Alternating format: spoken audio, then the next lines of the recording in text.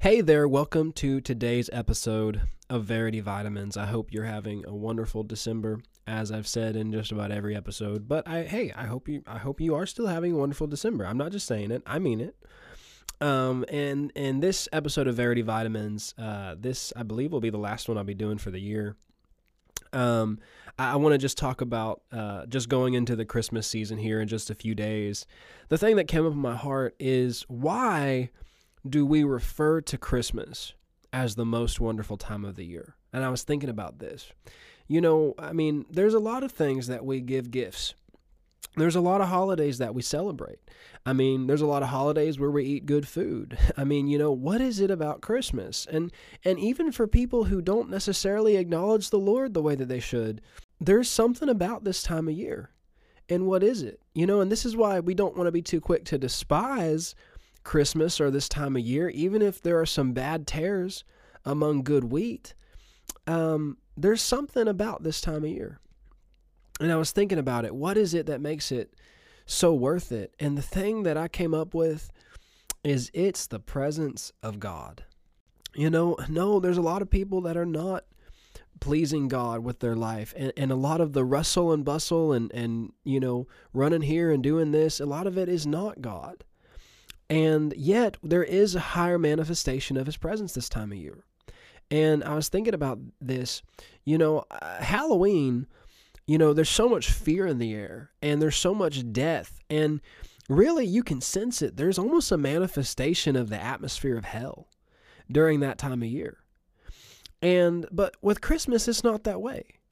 A lot of people have had some issues with Christmas, but I was listening to somebody who was over in Soviet Russia when the Iron Curtain was up and the KGB were, doing their thing.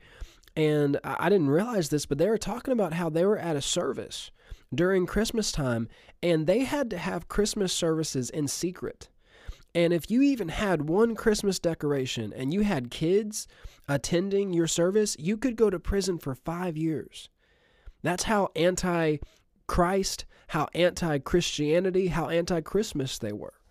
Now, I'm not building doctrines off of that, but that's significant to note, because why would the devil be attacking something that he's so involved in? Well, there is a lot of distraction and there is a lot of vanity this time of year. But listen, why is there distraction?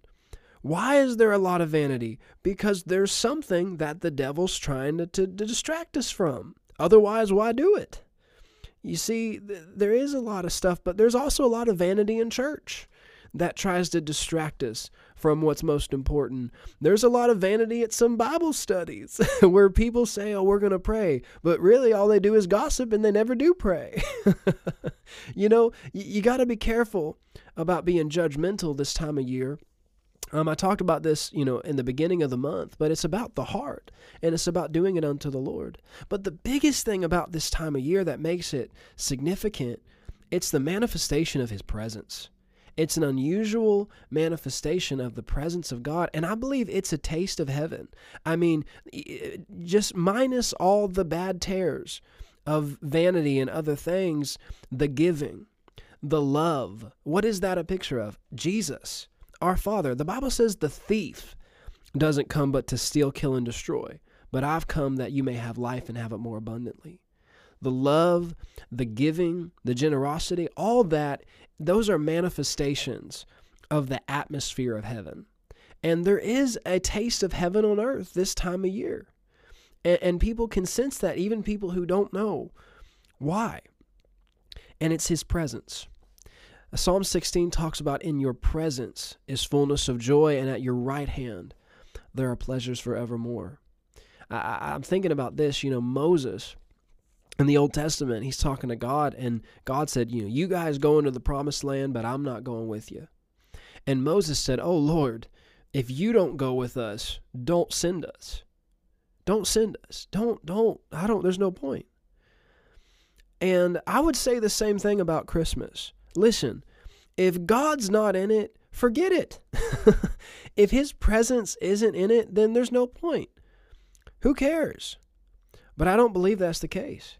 I know him well enough to know his presence is manifested in a higher measure this time of year, and that's the thing I'm looking for. And God is looking for any opportunity to manifest himself. He wants to reveal himself to the world through his love and through his presence and through his people. But he has limited access to do that. And we are the body of Christ, and we are the ambassadors for Christ. And the measure of his presence that we're yielding to and walking in has everything to do with the amount of his presence that's manifested on the earth. And of course, there's other things to talk about. And what did Moses say? He said, Lord, if you don't go with us, don't send us up. But what did God respond to Moses with? He said, Moses, my presence will go with you, and I will give you rest. See, this is an evidence of when his presence is really manifested and prioritized. Rest.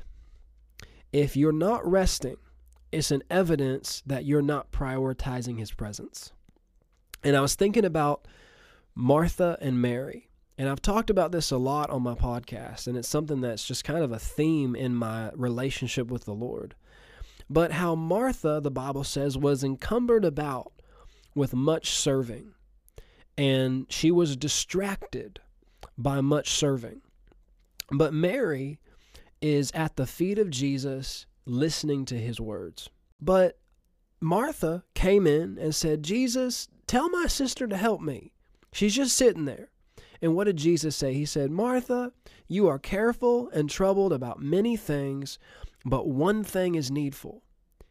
And Mary has chosen that good part that won't be taken away from her. What was the good part that Mary chose? Watch this. Psalm 27 says, one thing I have desired of the Lord, that I may dwell in his presence. Oh, come on. Mary was dwelling in his presence, sitting at his feet, and Martha was distracted and encumbered by all these other things. And this is what I felt like the Lord gave me, and it made me smile, it made me laugh. Jesus wants you to have a Merry Christmas, not a Martha Christmas. Oh, come on. I'm going to say it again. I'm going to run it back.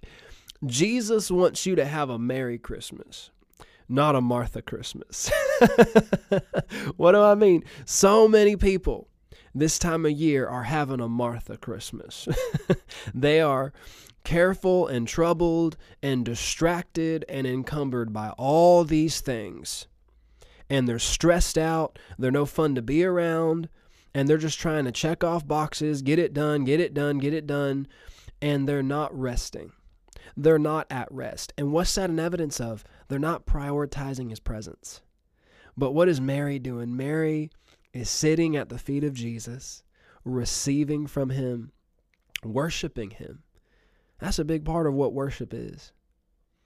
And she chose the thing that's not going to be taken away from her. And she's having a Merry Christmas. So listen, every time you hear that song this time of year, have yourself a merry little Christmas. Let your heart be light. From now on, our troubles will be out of sight. Come on. I want you to think about Mary and Martha. And don't be Martha, running around trying to please everybody, trying to do this and that, trying to just check off boxes. No, be Mary. Have a merry little Christmas and sit at the feet of Jesus and prioritize the presence of the very one that we're celebrating. Amen. Glory to God. Have a Merry Christmas from Benjamin Pace and the No Content podcast, which is basically the same thing because there's nobody else here. But have a Merry Christmas, and I will talk to you in 2023.